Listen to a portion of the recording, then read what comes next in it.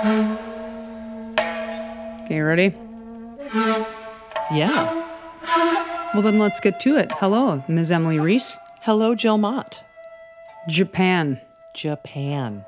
Lately, I just kind of want to move there. Dude, I went there when I was 16 and I wanted to move there then. I was there when I was 20, and I was only there for about a week. Loved it. Yeah. I was in Osaka, in Kyoto, and in Nara, studying a little Buddhist art and architecture, Amazing. hanging out, eating lots of noodles, going to baseball games. Good times. Nice. I didn't know really much about sake then. No, I didn't know anything about that when I was there. I was 16. What were you doing there? I went there with my jazz band, my high school jazz band. Of course you did. It was fun. And you were playing the trumpet, right? I was, yeah. Okay. Yeah, it was super fun. And we went various places. I don't really remember exactly where. Where did you stay? Did you have people you stayed with? Host families. Oh, cool. Yeah, Did you eat anything that you remember being either really delicious or really weird? every day. Okay. All right. I just wanted like a peanut butter and jelly sandwich, Cute. Well, that's probably yeah. why I got so sick in every country I was in, because I usually was like, yeah, I'll eat that, whatever that is. And, I'd take a few bites of anything, right? And so, yeah, I probably would have been like, yeah, sure, great, cool, something new. And then all of a sudden later be like, oops. Which did actually Japan. I was really sick in Japan, but it was from something that happened to me in Brazil. I got there via boat. And when I arrived, I was in the Japanese subway station, or like in Osaka, and I did gestures to this herbalist who gave me pills that I didn't know what they were. Yeah. I didn't even know how much I was spending on them. He said, I just made motions like I feel sick every day. Anyway, Yeah. we're getting so far off track, but he gave me pills that lasted me 2 months. Or about a month. I felt so great. And then when I took the last pill, I was like, oh no. And then I felt like shit for a continuous year and a half after that. Amazing. I mean, it was really cool that he could read my gestures and charades, and then this herbalist got me what I needed. But today we're going to talk about not all things Japanese, but we've never talked about sake on the show, so I'm super excited to talk about sake. Mm-hmm. Yeah. You're going to talk about... I'm going to talk about 2 Japanese composers from the 20th century. Mm-hmm. And it makes sense, normally we don't really go, we've done Turkish wine and Turkish influence before. For Turkey Day, which is kind of hilarious, for Thanksgiving a couple years ago. But it's really fun to actually bring things into a national perspective, because they reach topics that I think sometimes you wouldn't otherwise be able to join together. Like if we chose sake because it's delicate, and then we chose delicate music, we would be missing out on these great composers. Yeah. Classical music in Japan is an amazing thing. The fusion of Western and Eastern is really incredible. And some just Japanese concepts of thinking about space, negative space, silence, empty canvas, however you want to, what's inside an empty bowl.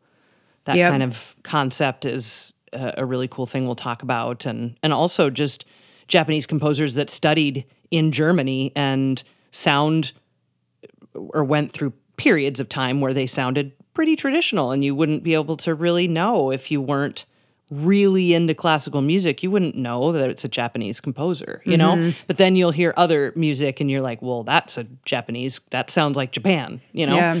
So we'll talk about why those things are and all that stuff. It's been a really lovely, fun time to just kind of nosedive into it for a while. Yeah. One thing I want to make mention that to kind of piggyback off that idea is that, there are sake breweries that are very industrial that pump out a lot of sake. It's not unlike natural wine and conventional wine. And we'll talk I'll touch on that a little bit, because that gets pretty deep into a lot of methodology and a lot of really specific terminology in sake. So we won't go too deep into it, although I will touch on it. But there are producers that are doing things very traditionally, and that's the producer we're going to taste today. It includes certain songs to sing and kind of rites to perform at certain times that are not necessarily terribly ancient, but they're about kind of giving thanks for the process and to respect the process, because it is truly a marvel. Because, do you even know What is sake? Tell me what sake is. When I was younger, when I did first know that there was a thing called sake, I just was told it was rice wine or rice whiskey. But I don't really think either of those are really accurate terms. They're kind of get at the point that it's a liquor or an alcoholic beverage out of rice. But that's all I knew, and I never had tasted it until I met you, of course. The person that mentioned that to you or that told you that it was rice wine technically wasn't incorrect because sake translates to rice wine. But wine, to me, insinuates that it comes from like a fruit or that there's sugar involved in the fermentation, and like grapes or like apple cider, you've got readily available sugars there for yeast to feed on to ferment into alcohol. But really, this is more a process that's a bit more akin to beer.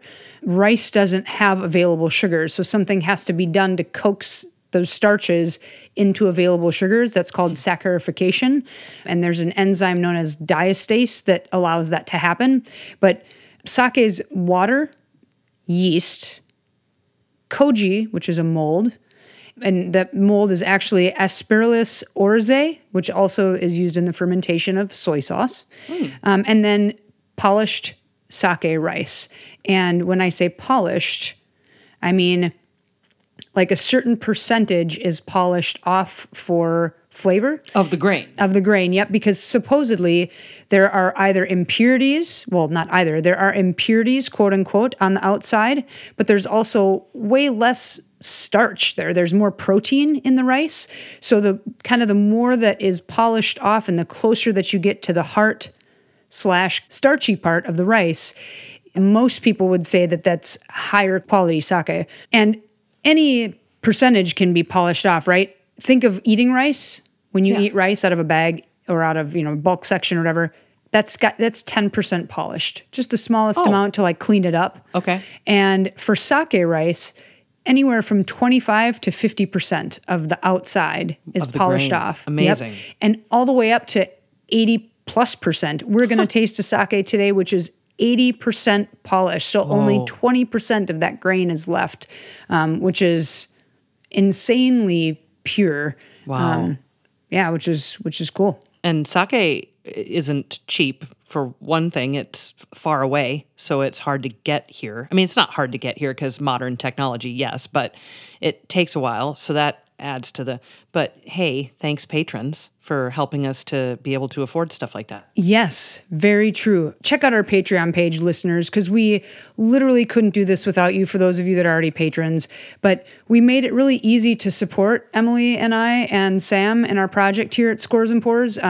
We did a tier system, and it includes patron-only content. We're doing recipe, wine, and music pairings, or sake or beer or something. Yeah. And then that's for all patrons, all levels.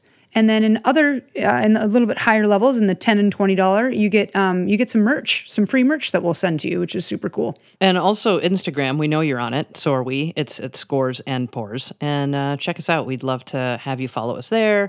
Give us a little love on the Patreon. It all helps us to do really cool shows like this one, because this has been a really great experience. Yeah. Speaking of merch, it was my best friend's birthday the other day, and she's a patron.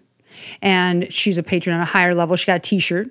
Thanks for that, for being a patron, homie, Jessie of mine. And she was like, dude, you guys have hoodies? I want a hoodie, please. So we do have extra merch that you can buy on the Patreon page as well. Yeah. Check it out. Patreon.com/scoresandpours. So Japan, Japanese music? Yes. All right. 2 composers today that we're going to talk about, both 20th century composers in Japan. Western music and Eastern music, in terms of classical orchestras and things like that, didn't really start becoming a thing until the late 19th century in Japan. And today we're going to talk about 2 fellas. One is Saburo Moroi, and he was born in 1903, lived to 1977. Saburo could at times sound very traditional. He had a fairly traditional musical education. He started studying piano from a brother when he was younger. And then when he went to college, he initially went to study literature, but he did study piano lessons as well. And then he really just did want to compose. And so he went and studied in Berlin for a while. his music is largely Western influenced, and that Germanic style, something we talk about, like the Beethoven, the Brahms. You can lump in the Austrian composers as well, but it's often called the Germanic style or the Germanic tradition. Yeah, some of the greats. Yes. Okay. And in some of Saburo's music, you hear that very clearly. It sounds very traditionally Western classical music. So let's go ahead and listen to something that sounds like that first. Okay. This is from his Sinfonietta in B-flat major, just the opening movement. Here we go.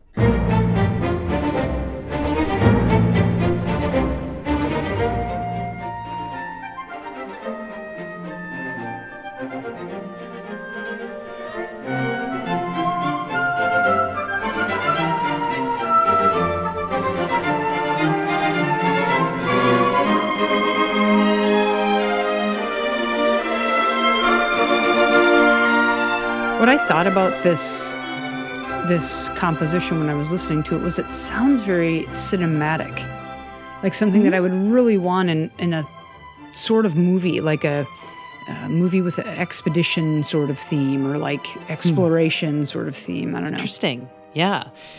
I think a lot of 20th century music sounds cinematic, personally. Okay. Yeah. And I think it's because that's where all the cinematic music came from. Oh, all right. You know? I mean, that makes sense. Yeah. Ooh, points for Jill. Whoop, whoop. Okay, can I trouble you to listen to the third movement? For sure. At about 450 on this specific recording.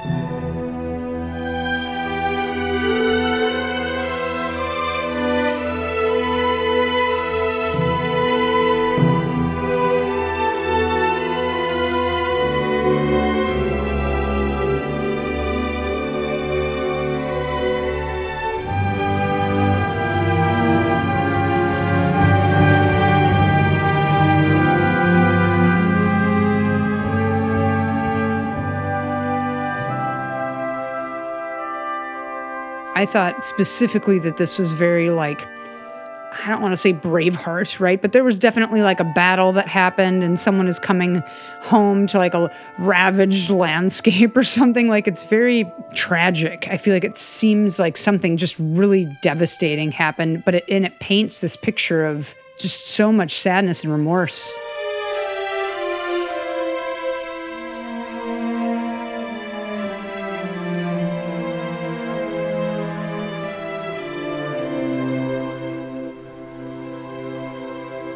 What is our protagonist to do?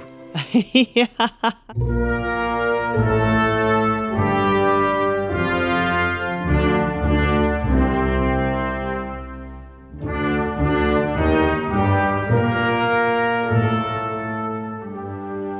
And speaking of film, the composer we're going to talk about, the other composer we're going to talk about today did write a ton of film scores, more than 100 film scores. Wow. So that obviously was a huge part of Japanese culture in the 20th century as well, just like composers in the U.S. and the Western world.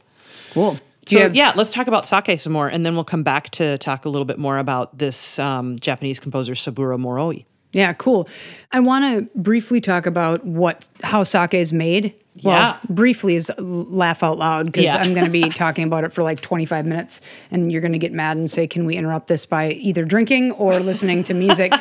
But I think that it's kind of paramount to understanding how complex, because part of what's going to be intertwined in me telling you how it's made and a little bit of the history of sake, everybody's going to realize, oh, that's why sake is not that popular. Like, meaning not as popular as wine or beer here in the United States specifically, because it's so complicated or complex, maybe? I think so. Mm-hmm. And I think the bandwidth for flavor we're just used to as Americans, I think, and granted speaking for, but like spicy this, salty this, condiments, and the bandwidth, sake's flavor profile isn't like beer where it's like stouts, IPAs, lagers, but We'll get a little bit more to comparing and contrasting sake in a second. Also, the label is quite intimidating. It is. I'm looking at about 40 characters right now. Yeah. Just in one little paragraph. Exactly. Yeah. I mentioned the rice is polished, right? Yes. So the desired percentage, and I'll talk about terms in a second, or likely 4,000 seconds, about what those actually translate to in terms of quality. But after the rice is polished, it's then washed and soaked and steamed. And when it's washed, the amount of water that it absorbs and where the water is from and if the water is treated or not, that all has to do with flavor. Wow. And then it's steamed, and then koji mold is added. And koji mold is usually added in like a powdered format. And this is what's required to convert the starches to available sugars. The koji mold helps with that. Now, every kura or sake brewery has a different koji mold that is really unique to their establishment. And every kura has a different philosophy, right? Some people buy their koji mold. Some people make their own koji. Some people make their own koji and blend it with a little bit of bought stuff, right? So that's to each their own. And think of this concept, because sometimes if people don't understand what that means about saccharification that I mentioned, which is the changing of it from starch to having sugars to eat? Yep. Okay, yep. Having that be available. Think of if you have like straight up cornflakes, Cheerios, what we would consider an unsweetened cereal here in the United States, your milk is going to taste ever so slightly sweeter in the end of the milk. Yeah. Now, granted, that's not a direct translation because we're not talking about the water for rice being sweeter, right? What ends up being sake is being sweeter, not at all. But that availability of the starch doesn't inherently have sugar, but we can coax sugar out of it. And that's what the koji mold is for. And koji mold is actually a fairly recent in the lifetime of sake, an addition, because sake has been around for at least 2,000 years. Rice started to be cultivated, 2,000 years ago, and then it only took a few hundred years for people to be like, let's make alcohol out of this. Yeah. But how did they do it? They chewed that shit up. Yeah. They took rice and chewed it up, and that was called kuchikami sake. And they would chew. You had to have strong teeth and strong jowls. Yeah. And then you would like spit it into a vat or a bucket after hours. And the yeasts in the air combined with the acids and the enzymes in our mouth, that would, just like there's still liqueurs and alcohols made like this in the Andes in South America and Central America.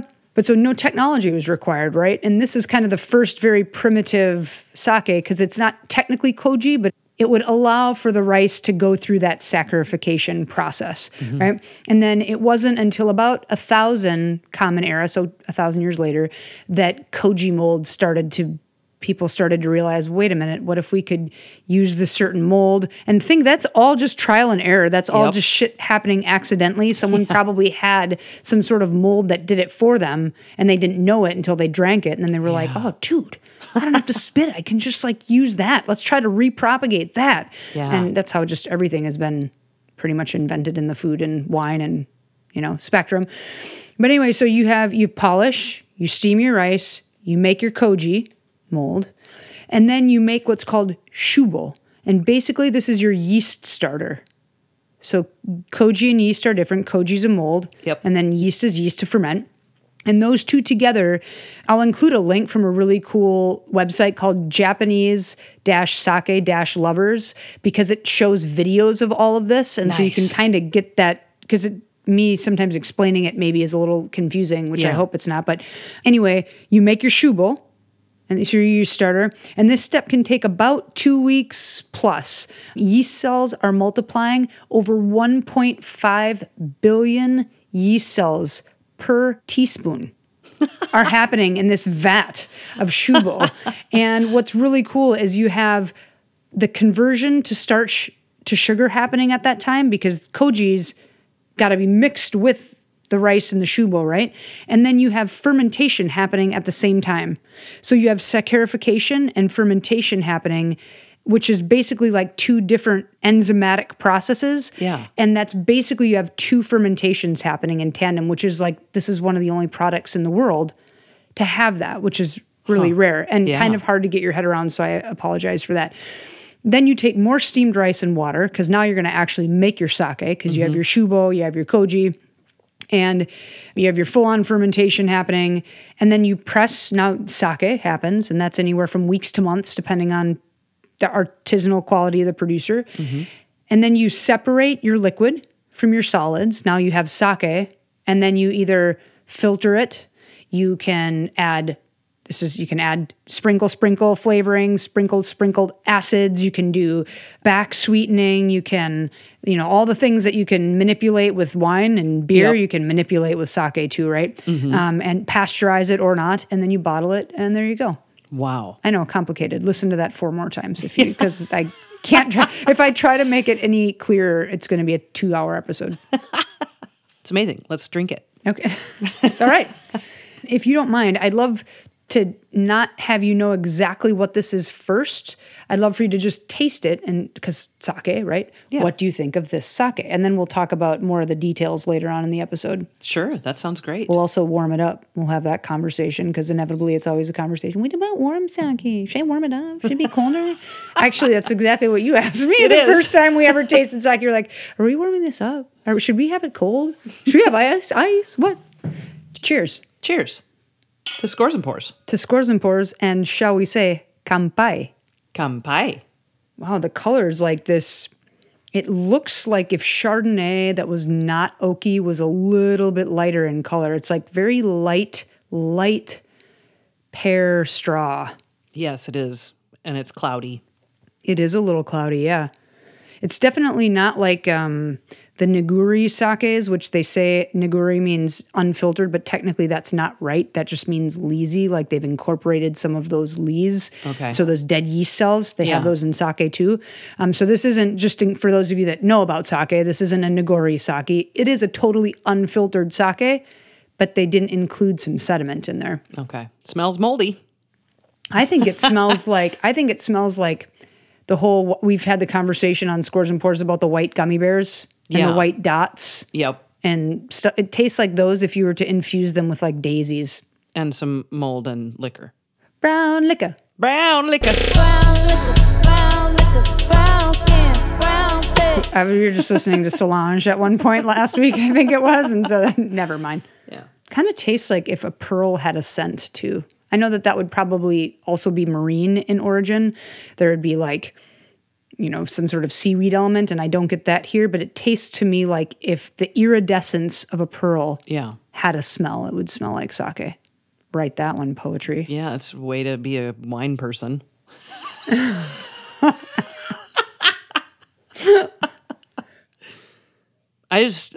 first time I ever smelled sake, I just couldn't believe it. I just couldn't believe how, because it is like a moldy bread, it's just that smell, and not in a bad way. No, though. It's like not off-putting or anything. It's just there. And you're like, oh. Because mold, I think we have that connotation that it's going to be either gross if it's bread, or if it's cheese, it's going to be like Roquefort, right? Where it's like really strong. Yeah. This is almost to me like a really, really floral mushroom. Yeah. It's got that fungal smell, but it's very beautiful. What about the palate? I think it just wants to feel off dry, even though I would technically consider this a dry sake. Yeah, I just honestly just couldn't even begin to describe. Yeah, I think this is so acidic. It's like the first time I ever tasted it, the first thought that came to mind, it was like a really racy stainless steel fermented and aged Chablis.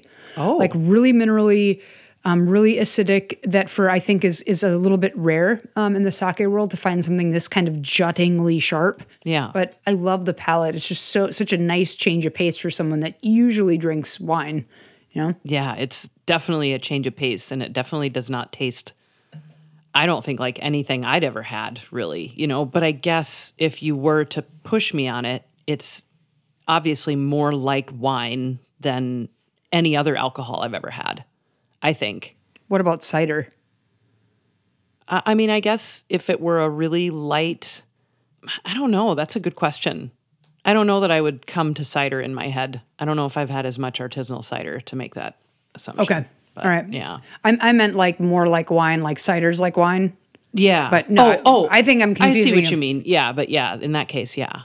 Mm-hmm. Let's go back to music. We have a lot of rice in our system right now. Let's just for a moment talk briefly again about Saburo Moroi, because I want to kind of exemplify the fact that he very much had his own style. And one of his piano sonatas, it's very bombastic and aggressive, I feel. But Saburo Moroi also explored other aspects of Western music, like the 12-tone system we've talked about, 12-tone composition on past episodes of Scores and Pours before, and we'll talk about it again. But that's a 20th century compositional technique that sounds very dissonant and atonal. So not all of his music sounds as traditional as what we just heard. And so I'll share now with you a piece that's not atonal, but it's modern. Okay. So, and this is his second piano sonata.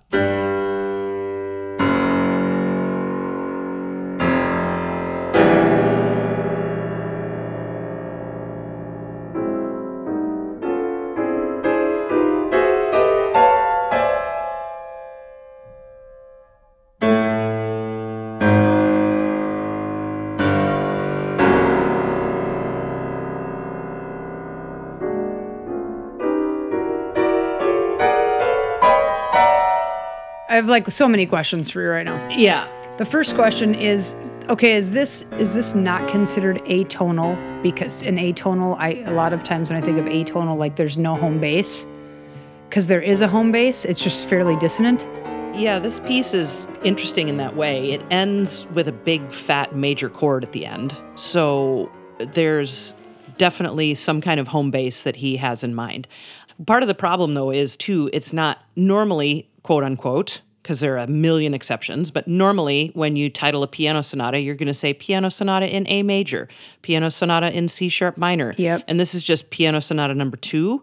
And also it gets confusing when you look at his list of works because he wrote a couple different piano sonata number 2s. Okay. But this one's from like 1939. So that also takes away some of our knowledge about it by the fact that he doesn't say it's in a certain key. But an atonal piece, if you're like, this is an atonal piece of music, probably not going to be ending it with a big fat major chord at the end because that's a very tonal way to end a piece. So, okay. Yeah. Do you mind if we listen to how I want to get my head around this, which is funny because like you're in the driver's seat and I'm all like, can we do this? I love it. Can we listen to just like 29 seconds of each movement?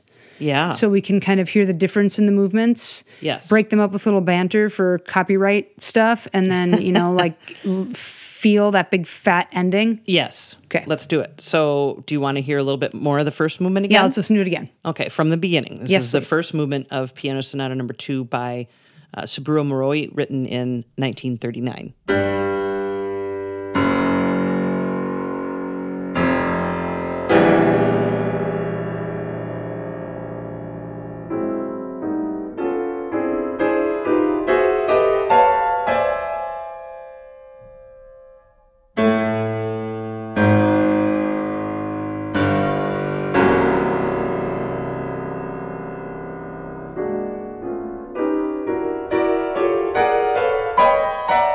So, you wouldn't think this is a good shower song. I was listening to it in the shower today very happily. I was like, wow, this is very contemplative.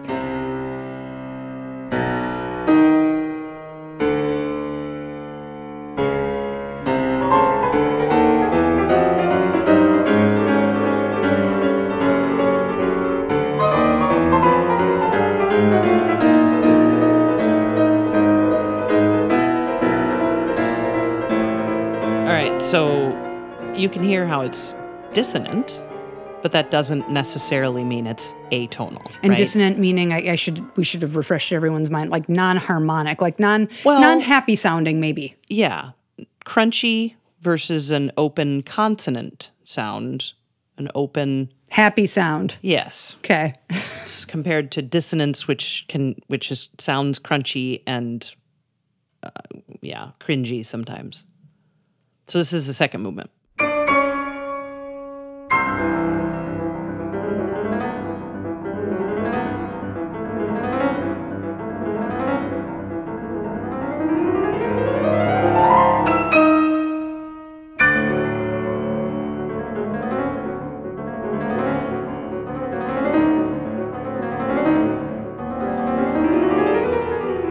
Oh my God, I love this so much.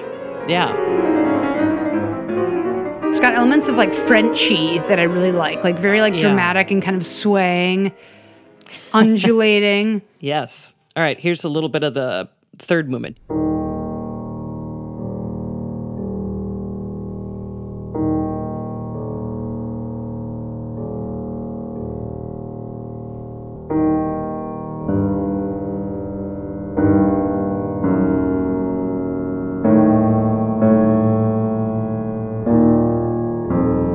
This third movement is called Andante sostenuto, which helps you to understand the tempo and the feel of the tempo.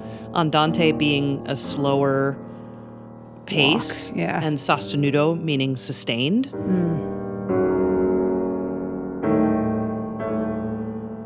Should we make our way to the end now? The dramatic ending you mentioned? Yeah, so this is what it sounds like toward the end, and it does get pretty dramatic, but it again ends with this very beautiful major chord.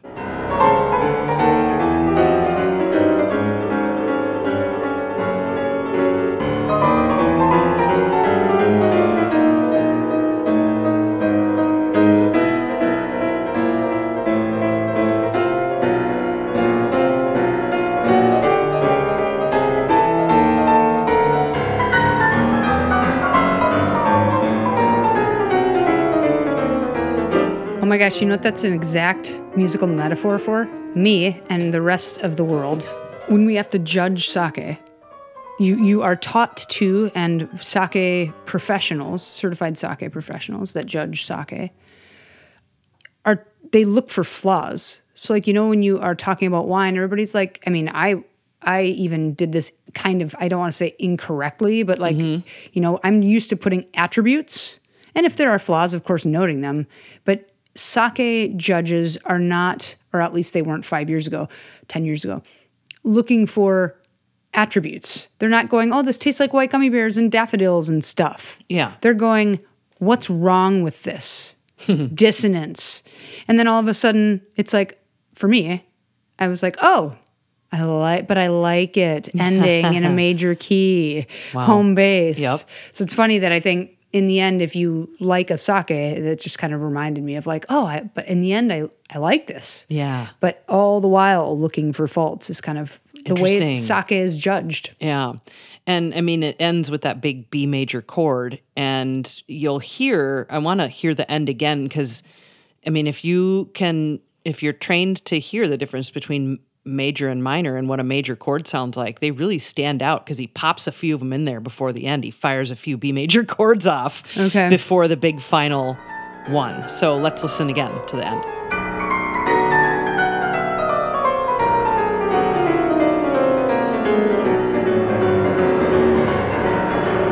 There, Yep. there, Yep. there, there, there, there.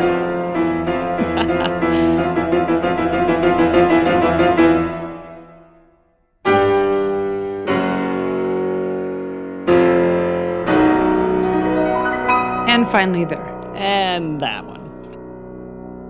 Yeah, so see how he pops them in there at the end to kind of, and before that, it's definitely not as happy and sunny as major, right? And you're hearing some B minor chords leading up to the end as well. So Okay, this is a perfect segue into why do people not know about these composers like they know about the Mozarts, the Beethovens, the Leonard Bernsteins of the world? Like, why do we, Samuel Barber, like people know about Samuel Barber and they don't know about Suburu Murai.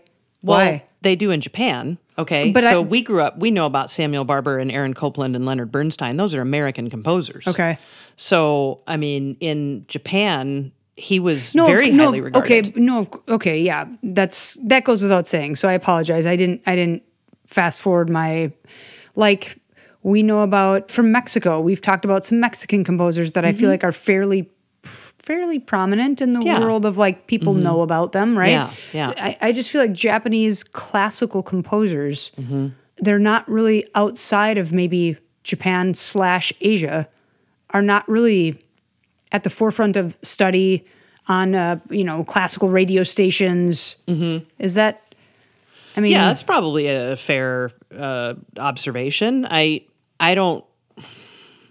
First of all, in terms of Saburo Moroi, we haven't, he didn't write a ton of music. Okay. And so it's kind of hard to find recordings of it even. And it doesn't get programmed too often. The next composer we're going to talk about, Toru Takemitsu, was hugely popular and still very famous and is that level of recognition in the world of classical musicians, I think, anyway. But I think, I don't know. Well, I wonder if it's similar to, like, obviously sake is very important in Japan, but and very popular. But I wonder, I'd be curious how many Japanese people can walk you exactly through the process. They know it's fermented, they know it's rice, they know koji's involved, but do they know about how long it takes shubo to, because a lot of, I think, to kind of compare it to something we have here, so many guests come into the wine shop I work at, the restaurants I used to work at, and be like, hey, can I get some Merlot? Can I get some Sauvignon Blanc? Can I get some Tempranillo? They can maybe even say, can I get an unfiltered wine? Yeah. But like if you were to start to ask them, do you like less maceration or more maceration in your orange wine? They're going to be like, Yeah. Okay. And so I think like sake hasn't really taken off here because people have a really hard time even grasping. You mentioned the script, obviously characters and on the front label. That's kind of just very intimidating. But then you see things like Heaven of Tipsy Delight is a name of a sake, Divine Droplets, Mountain Snow, Pearl of the Mountain. Well, that doesn't tell me what it's going to taste like. So I mean, well, neither does Cabernet to someone who doesn't know wine. No, but if someone does know Cabernet, and even if they know natty Cabernet, they probably know the difference between natty and conventional and what it's going to be like. Yeah. Whereas if you're a newcomer trying to learn, there's just no way. That doesn't help you. And even if you really know your sake and you see divine droplets of whatever, that doesn't tell me anything. That's just a kangaroo on a label of South African wine, I also think there's a familiarity with beer. It's interesting how many people whip off words like, I Cascade hops and Simcoe hops and Amarillo hops, but they don't really know 100% what they're talking about because there's so much more to the brewing process than that makes the beer noticeable. I mean, those are kind of like selling, you know what I mean? Like we're selling that people can kind of latch on to something. Hazy IPA. Oh, I like hazy IPAs. Well, I have friends that go, I don't like hazy IPAs just because they have had two they don't. You know what I mean? Yeah. So I think that the structure of how it's delivered is very difficult to understand. How it's made, obviously, we talked about that being difficult. How many people at 21 years old are drinking sake? Here? Nobody. Right. Nobody. Everybody's, and you go to the 4th of July, everybody's drinking beer. Even if it's shitty beer, they're drinking beer, Or I just wine or anything but sake. Yeah. So I just think sake is something that a lot of Americans either graduate to or they get really interested in or they have gone to Japan and then now they really like it. But there's so many different styles. I wanted to just kind of briefly morph into that conversation because what we would consider premium sakes, I hate that word, but it's an industry-wide term that's used. Okay. That means Jumai, for example, is a sake that's made only from rice, water, yeast, and koji.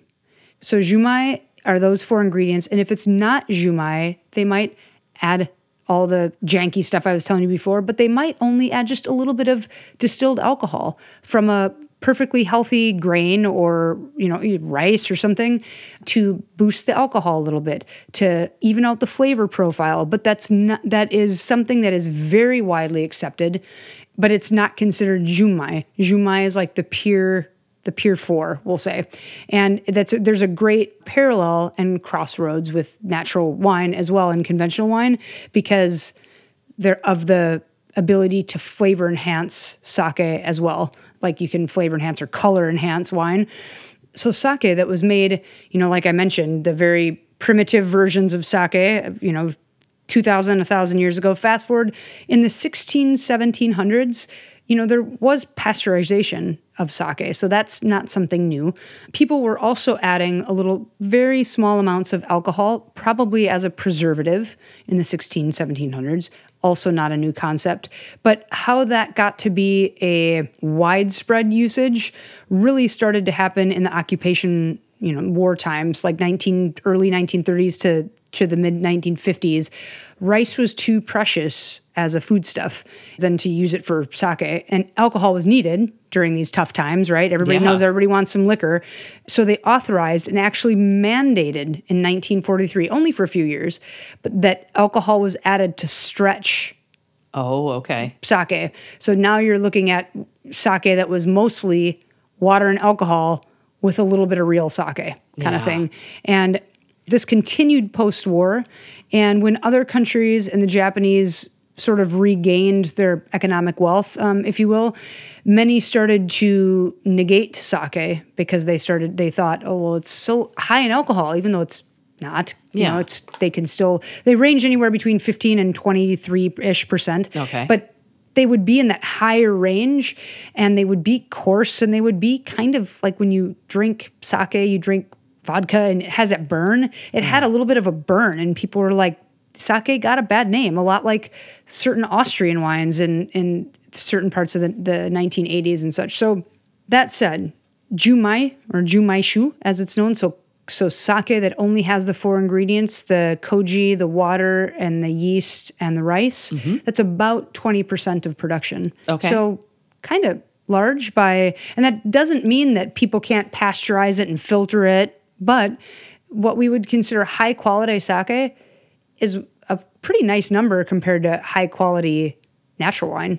I mean, that's way lower of a percentage of production. Yeah. Yeah. As a parallel to natural wine, we've talked on the show before about people that are using indigenous yeast and low sulfur, and they don't filter, but then they add acid and they don't tell anybody. As a parallel, someone can make jumai, or jumaishu, sake, high quality, only those 4 ingredients, but they can substitute a certain percentage of rice powder that's a byproduct of the milling process as a substitute for real rice. Interesting. And so now you have that it's technically a byproduct. It's not part of the heart. Maybe it is, but that's being added. And that's something you would never know unless you're like basically talking to the sake brewer. And even then, are they going to tell you? Right. I don't know. I just thought that was interesting. Yeah. Huh. Should we go on to this next composer? Yeah. Toru Takemitsu, also a 20th century Japanese composer. And he was born in Japan, but spent the first, 8 years of his life in China because of the work that his dad did. And his dad loved jazz. And so Toru Takemitsu was exposed to Western music in his very early years living in China. But then when he was 8 or something like that, they moved back to Japan. And when he was 14, he got conscripted into the Japanese army. Oh, no. And that's just seems so young. I mean, God, 18 seems young to me, but he was 14, and he heard more Western music, including classical music, like Debussy, and also Western pop music he was exposed to, and he just fell in love with it. And he decided when he was 16 years old, he's like, I'm going to be a composer. And he never did have any kind of formal training. He had some lessons through the years with some people, but it was never really... He never went to the conservatory. He never went to a conservatory. He never had any kind of, years-long mentorship or apprenticeship, rather, with anything like that. He was just very self-taught, and in his first several years really clung to what we call the Second Viennese School, which were the composers like Arnold Schoenberg from the early 20th century, Anton Webern, Alban Berg, the composers we've talked about in the past who were 12-tone composers and purely atonal composers. So he dabbled with that initially. He also really loved Debussy, and he loved Olivier Messiaen, who we've talked about as well. No wonder why I love this guy. Oh, yeah. Yeah. I mean, it gets better, really. He loved the Beatles, too. So, yes. And it wasn't until he started studying the music of American composer John Cage in the 60s that Toru Takemitsu began to embrace his Japanese heritage. Up until then, when he heard Japanese music, or when he, I guess, would ponder the thought or the idea of writing in a Japanese style, it was really traumatic for him because of those war years. And Japanese music reminded him of the dictatorship and the, atrocities that's fair, yeah. going on in Japan during his childhood and early adulthood. And at one point, he's walking down the street, I think in Tokyo.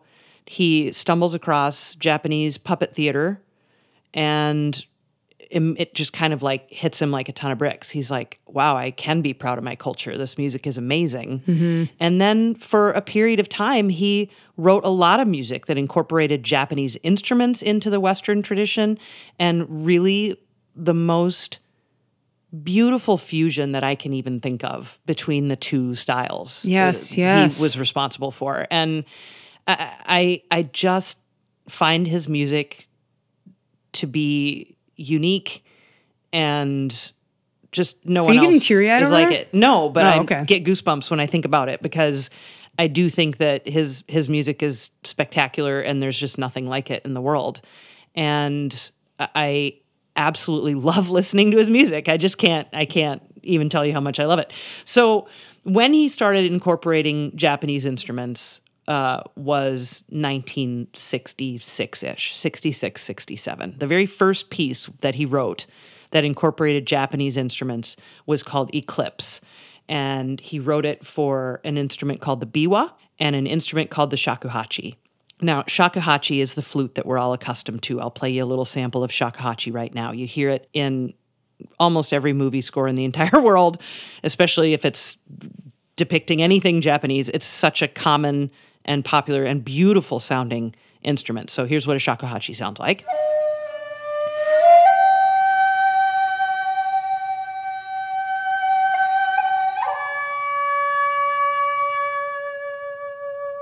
Biwa is a Japanese lute, and a lute is like a guitar, basically. It's a stringed, plucked instrument. Biwa, there are many different kinds of biwa, and a biwa, the strings are made of silk, and they have this capability to bend the notes dramatically. And the instrument, the biwa, was used in narrative storytelling. Monks would play it while they told stories. It's part of scripture things. And it's played with, so a guitar pick, another word for a guitar pick is plectrum. And the plectrum that is used to play a biwa for Midwesterners looks like the top of an ice scraper. It's huge. It's this big, wide fanning out that can be used to pluck and hammer on these strings. So this is what a biwa sounds like.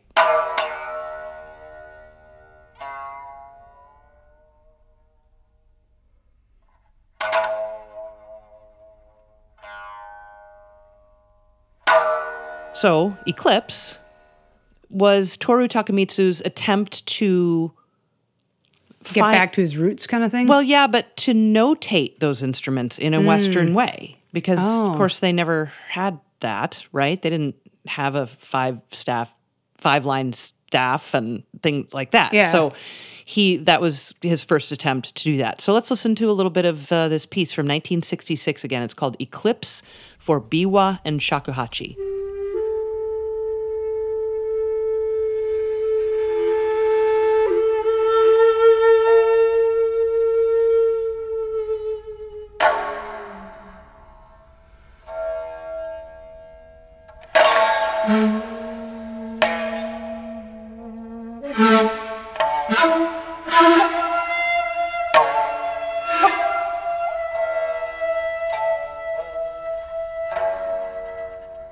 And both instruments can bend their notes in dramatic ways.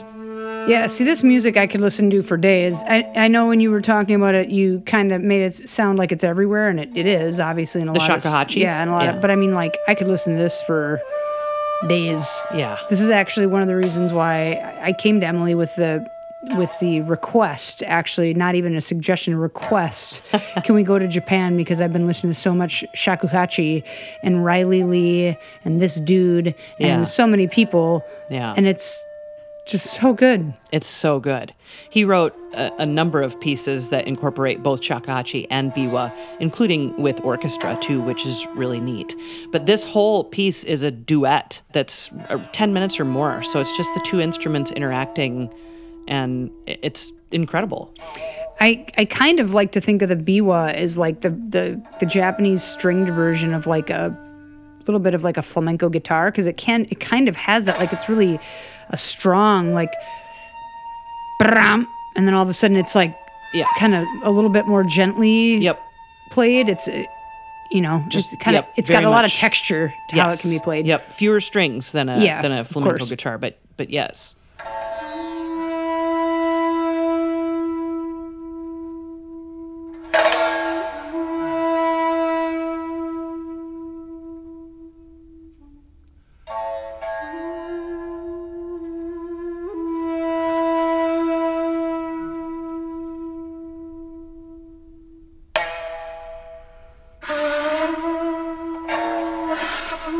So are we going to listen to some of his older stuff too, right? Oh, yeah. Okay. So the very first piece that gained him recognition in the Western world was actually thanks to Igor Stravinsky, which is really cool. So in 1959, Igor Stravinsky was in Japan, and he wanted to hear music by some Japanese composers. And so he's sitting in, I don't know if he was in a concert hall or where he was, and he was getting played records and stuff by people this is here, Japan, some of Japan's composers, blah, blah, blah. Totally on accident. He wasn't even supposed to be on the list. Toru Takemitsu's Requiem for Orchestra starts to play. And they stop it, and they're like, oh, sorry. And Stravinsky's like, I want to hear that. And they played him this Requiem for string orchestra. Then he basically became a huge international star and started getting like U.S. commissions and stuff like that. So super cool. And so let's listen to just a little bit of his Requiem for string orchestra. He wrote it in 1957. And again, Stravinsky, I think, heard it in 1959. So here you go.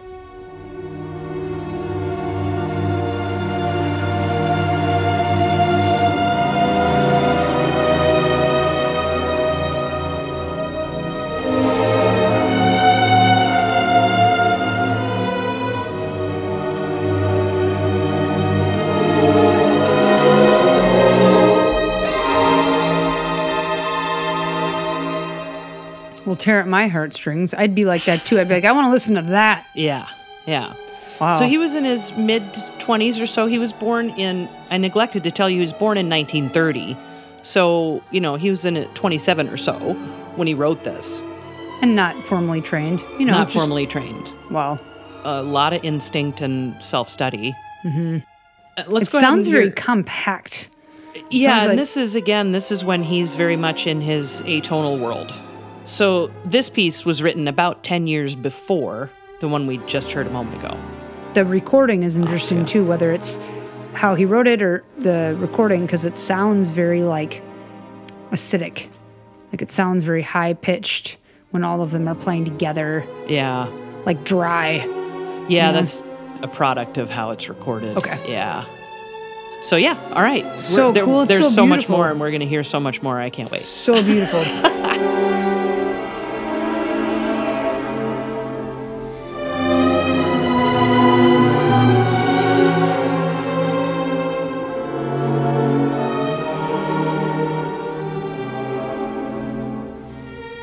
I did mention earlier that I would tell listeners about the whole polished and the percentages, because there are two terms that I think if anybody's drinking sake on the somewhat regular, they're going to know two terms other than junmai.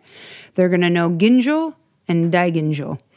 And ginjo means that a minimum of 60% of the rice is remaining.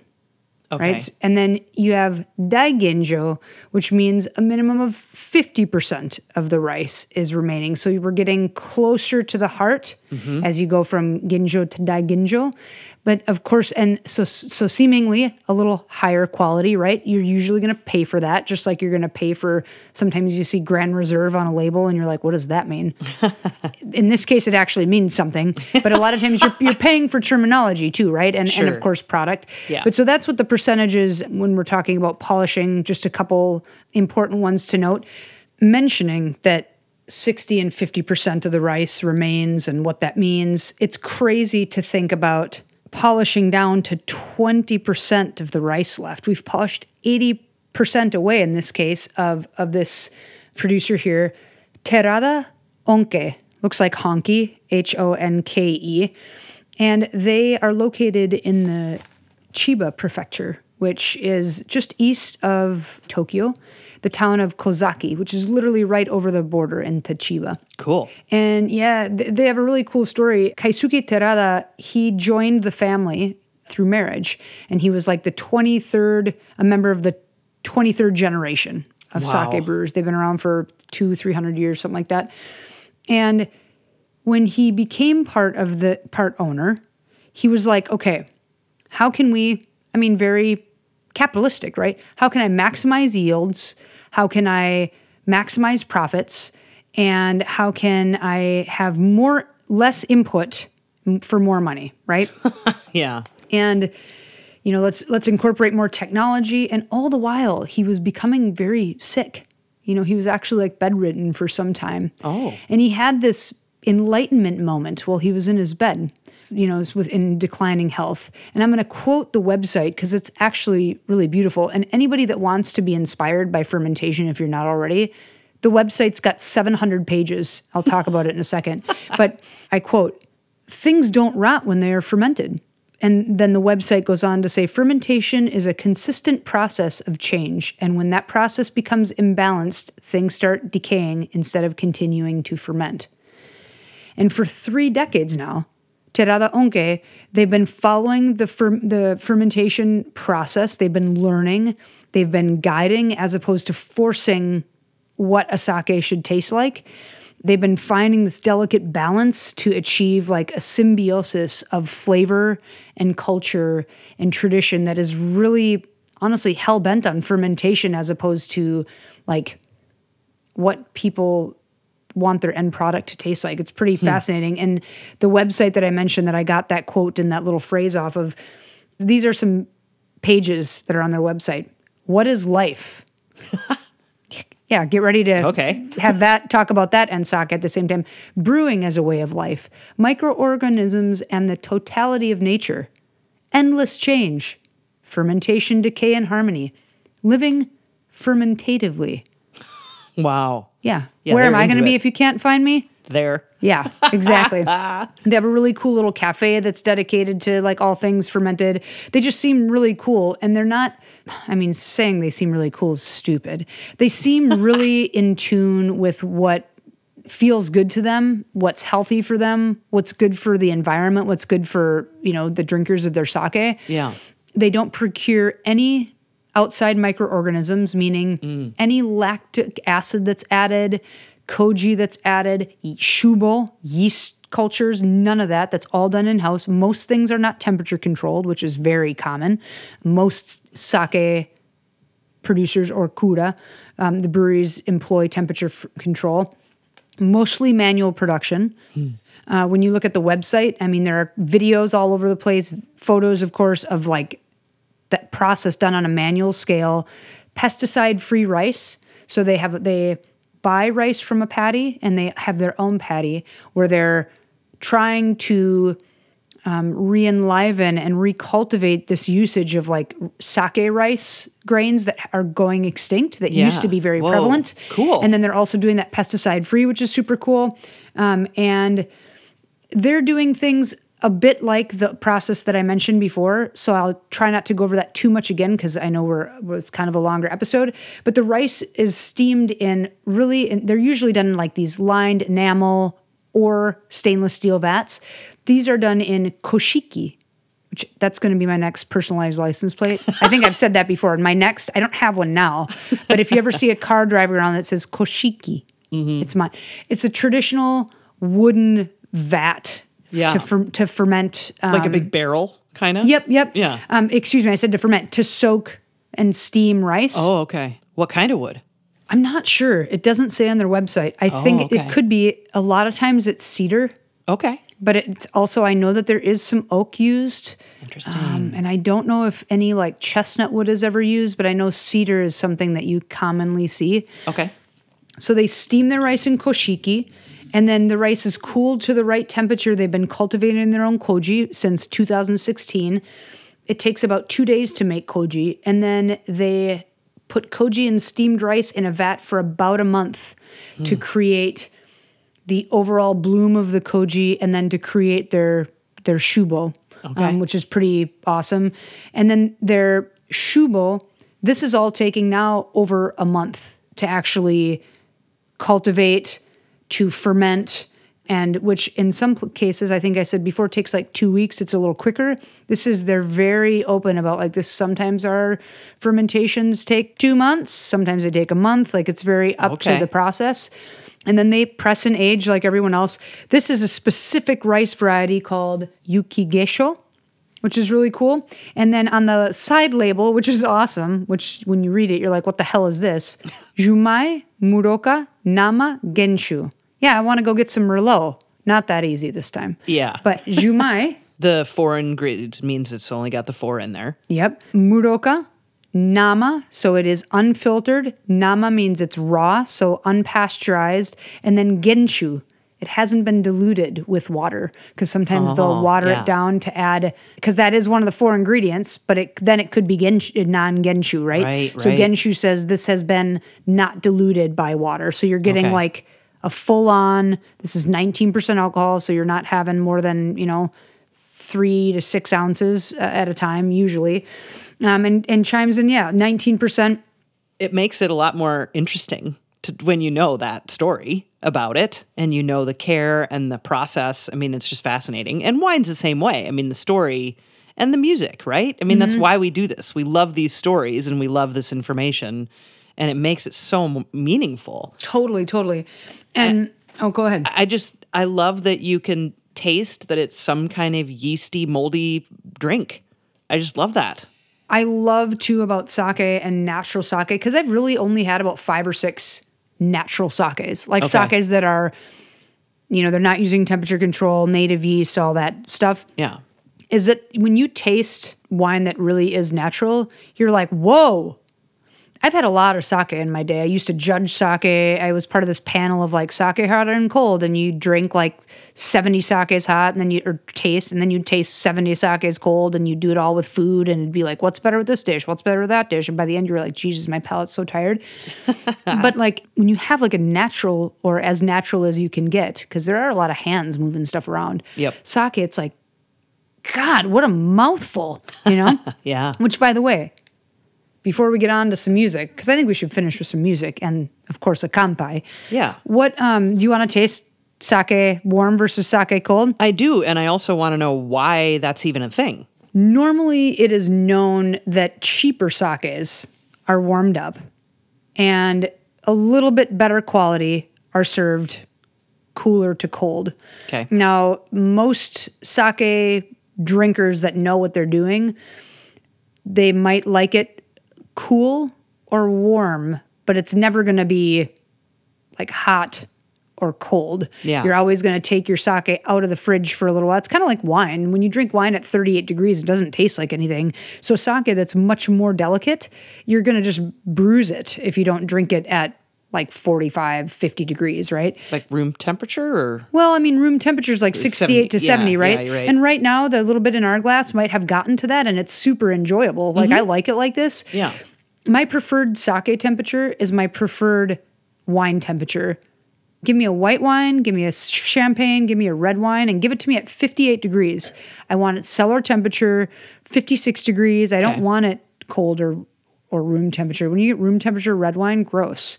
But I think we should taste the warm sake because let's do it.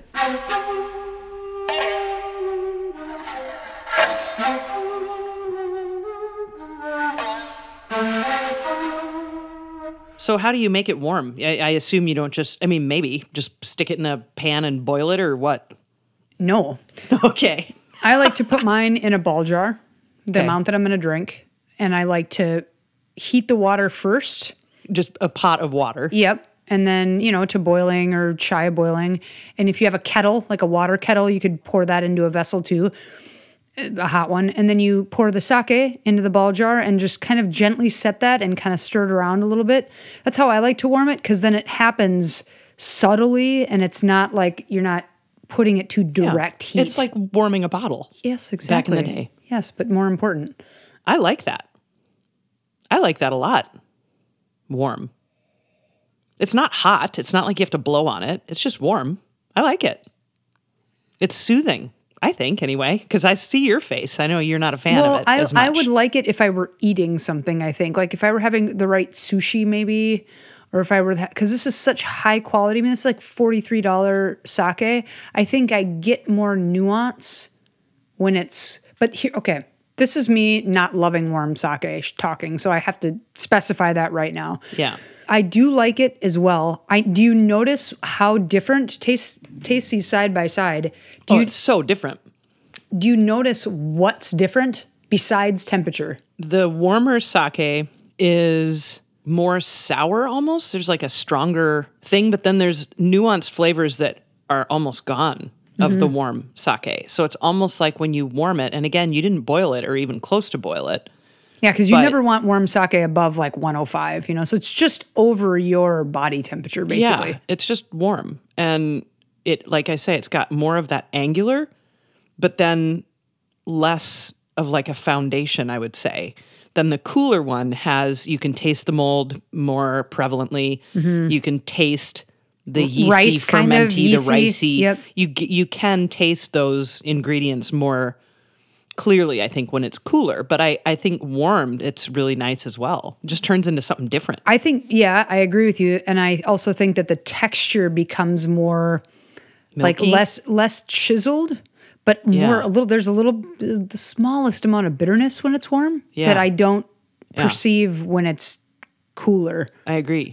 So I think that this is a testament. Like, I really do think that sake is a really interactive beverage if you give it, because wine, you can kind of like slug and you could do that too with sake, obviously, and beer, but I mean, with sake, you really want to it's just so interesting to see what the flavors, what does it go with? Yeah. I've tried sake with flipping bolognese and I've been like, wow. Like, it's just flavors, combinations you don't expect, right? Yep. And then you have it warm and you're like, wow, that's really cool. And like Yeah. with like just something simple, like one of my favorite dishes is a really simple like brown rice, tamari or a little soy sauce, a little poached egg. And my friend Jim Bovino, he has this operation called Topos Ferments. Little fermented veg. Done. Yeah. I'm done. I'm done here. With Maybe- sake. With sake. Yeah. It's so good. I mean, well, that's one of my favorite dishes. But with sake, it's just so pretty. Like the whole situation, you're just like in an art museum, but you're eating. It's so great. Yeah. It kind of reminds me like the first time I had sake and the first time I had kombucha, and just being, wow, this is unlike anything I've ever had. There's so much going on here, and now I have it all the time. Yeah. Yeah. Yeah. And what is increasingly exciting and frustrating, obviously, in a world of beverage, you want to be inspired and keep tasting new things and learn, but you also, their things can get pretty far flung. Yeah. Here we are in Minneapolis. We were the first place outside of Japan to have a kura. Really? Moto Ai, the restaurant Moto Ai, was making their own sake a decade plus ago.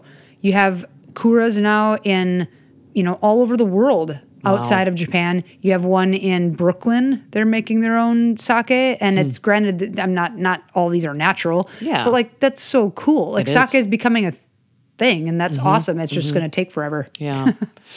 So let's listen to a couple more pieces by Toru Takamitsu. The next couple pieces we're going to talk about by Toru Takamitsu, one includes a Japanese instrument, and one is a piano piece. We'll start with the Japanese instrument piece, the instrument called the sho. The sho is one of the coolest things ever.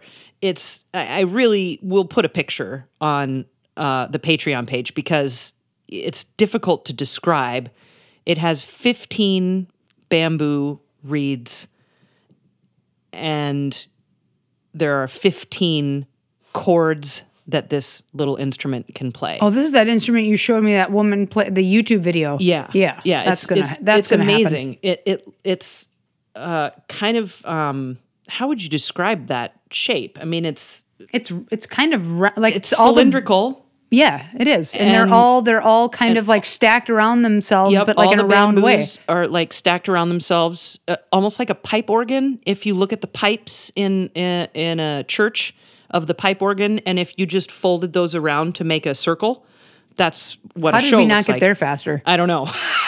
But yeah, But it's much smaller, and it has little reeds, and when you blow on it, it kind of sounds like a really high-pitched harmonica.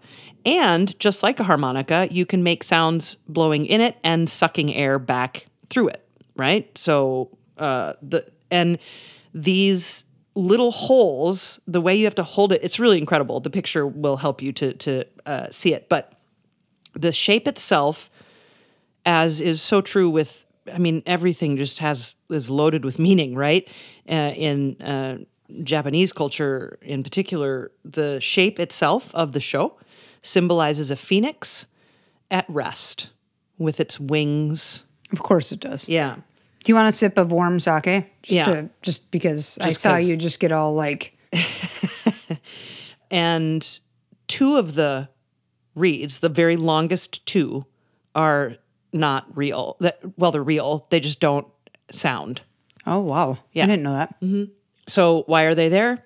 Ornamental, because they look cool. Of course, naturally. The show it's both quiet but has quite a presence because of its high pitch.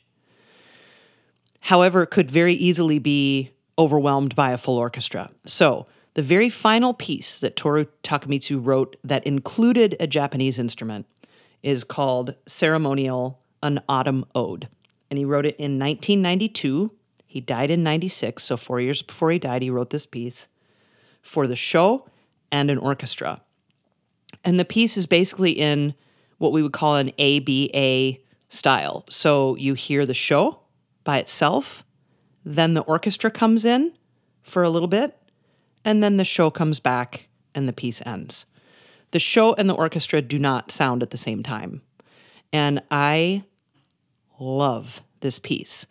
The chords that the show makes, there are traditional chords on the show, and there are non-traditional chords, just like you would think on a guitar, right? There are traditional major, minor, diminished, augmented chords, but there are also really weird sus chords and whatever.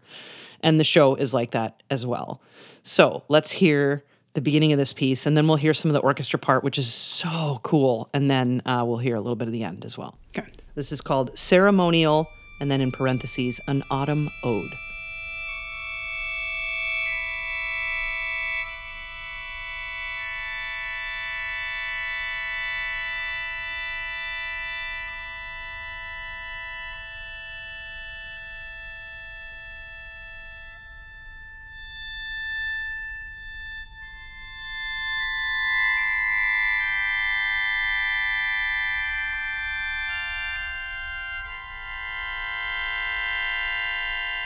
I would urge you all to look at the video that Emily's going to include from YouTube that is someone playing this instrument, because it'll give you a whole nother dimension and appreciation for the high pitch.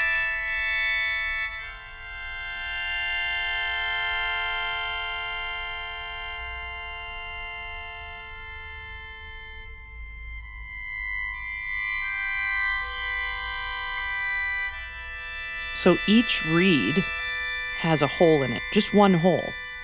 So as you're hearing notes change, the person who's playing, and it's she, in fact, it's the woman that Toru Takemitsu wrote this piece for, Mayumi Miyata. As notes change, she's only moving one finger, she has moving multiple fingers, but the point being that each reed only has one hole. So it's not like there's this wide range of places for her fingers to go. She's either opening the hole or closing it, and that's it. Mind blown.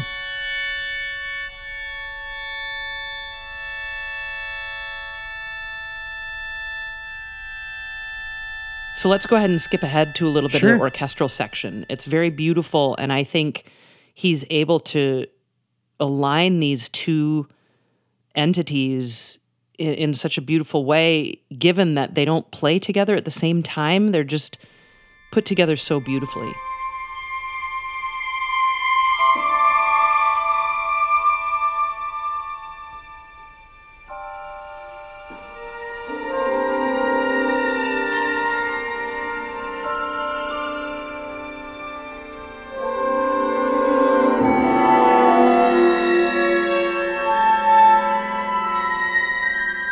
I think it's amazing how he can make the orchestra sound like the show.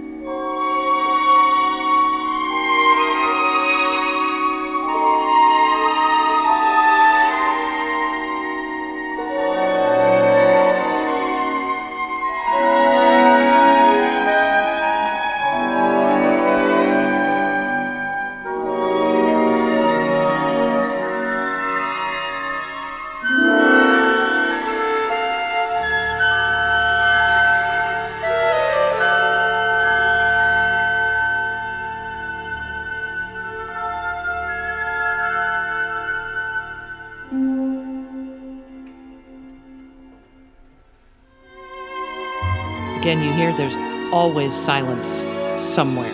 Maybe that silence could be paralleled with sake to like, there is a lack of description that exists, I think, in the modern vernacular. I mean, there is obviously in Japanese, and there are for people that dedicate their lives outside of Japan to sake, but for like kind of just your average drinker that tastes sake and likes it, I think for them to describe why they like it, it's very difficult. And I wonder if that almost is like this thing about appreciation of space, Perhaps. and that in sake that exists as well.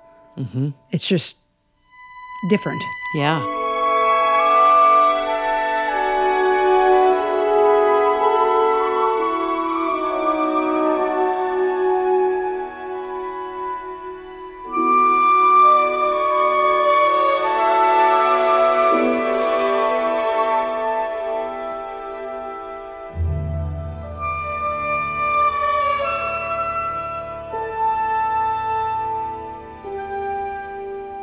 So you can hear the orchestra bending pitches, and a show can do that as well, just like you would on an open hold flute or a tin whistle, perhaps, Or the shakuhachi. or the shakuhachi, that you can move your finger halfway over the hole, do kind of a half hole. I do that on my Technique. shark whistle that I have at home. And people can do this on flutes that have open keys. You can do this on clarinets.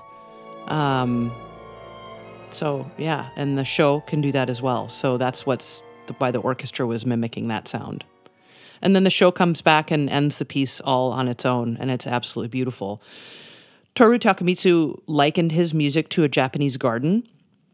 And Japanese gardens are also very much embrace the term ma, which is that idea of negative space that we talked about at the very beginning of the episode, where you're not talking about the bowl, you're talking about the emptiness inside the bowl, and that emptiness still is something. It still has presence, even though there's nothing there. And Japanese gardens are designed very much about the space around the garden as well, and the space where there isn't anything growing. And in, therefore, his music, it's as much about the notes that you're hearing as when you're not hearing anything. And one of my favorite examples of this is a piece he wrote called Rain Tree Sketch Number 2. And he wrote this in honor of Olivier Messiaen when Messiaen died. So this came out in 1992, and it's in, much like the piece we just heard, Ceremonial, this is also in an ABA form. So you hear material at the beginning, then you hear new stuff, and then the material from the beginning more or less comes back again.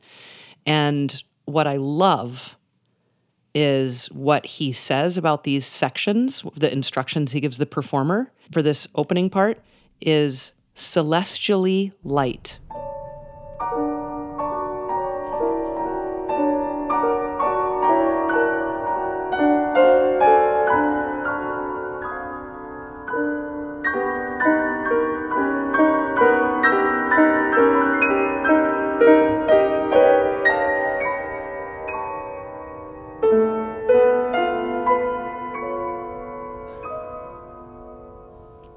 mean, right there, that little trail off of the piano, that's like the negative. I'm kind of quiet over here right now because I'm like all in my negative space. There is something in the bowl or the cup that is empty, but there really is something there. Mm-hmm. But it's not just space. Yep. Like what energy? Mm-hmm. So I'm just sitting here. I thought Emily was going to be like, and so yeah, come by to Scores and Pours. And then she's Not like, yet. listen to this. So I was like, whoa.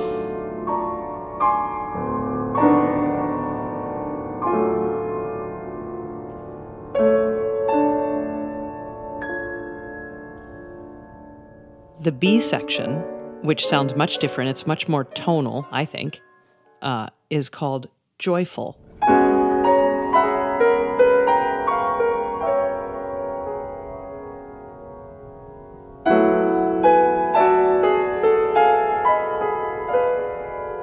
And there's this echo back and forth.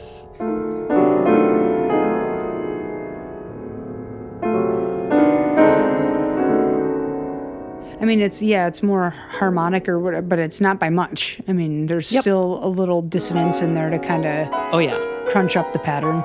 Yep.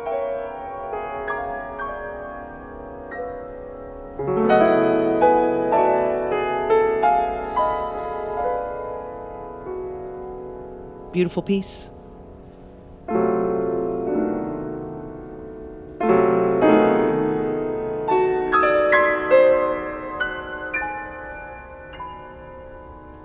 To negative space. To Japan. Whoa. Come by to Scores and Pours. Scores and Pours, come by.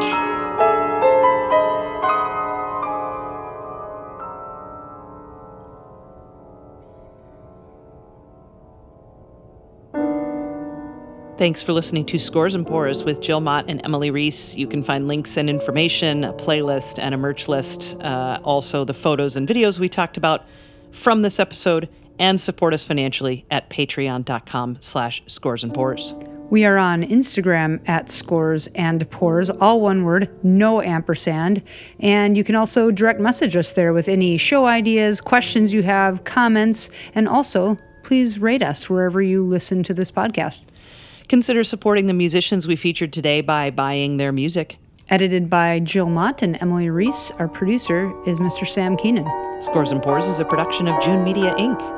June, little kitty.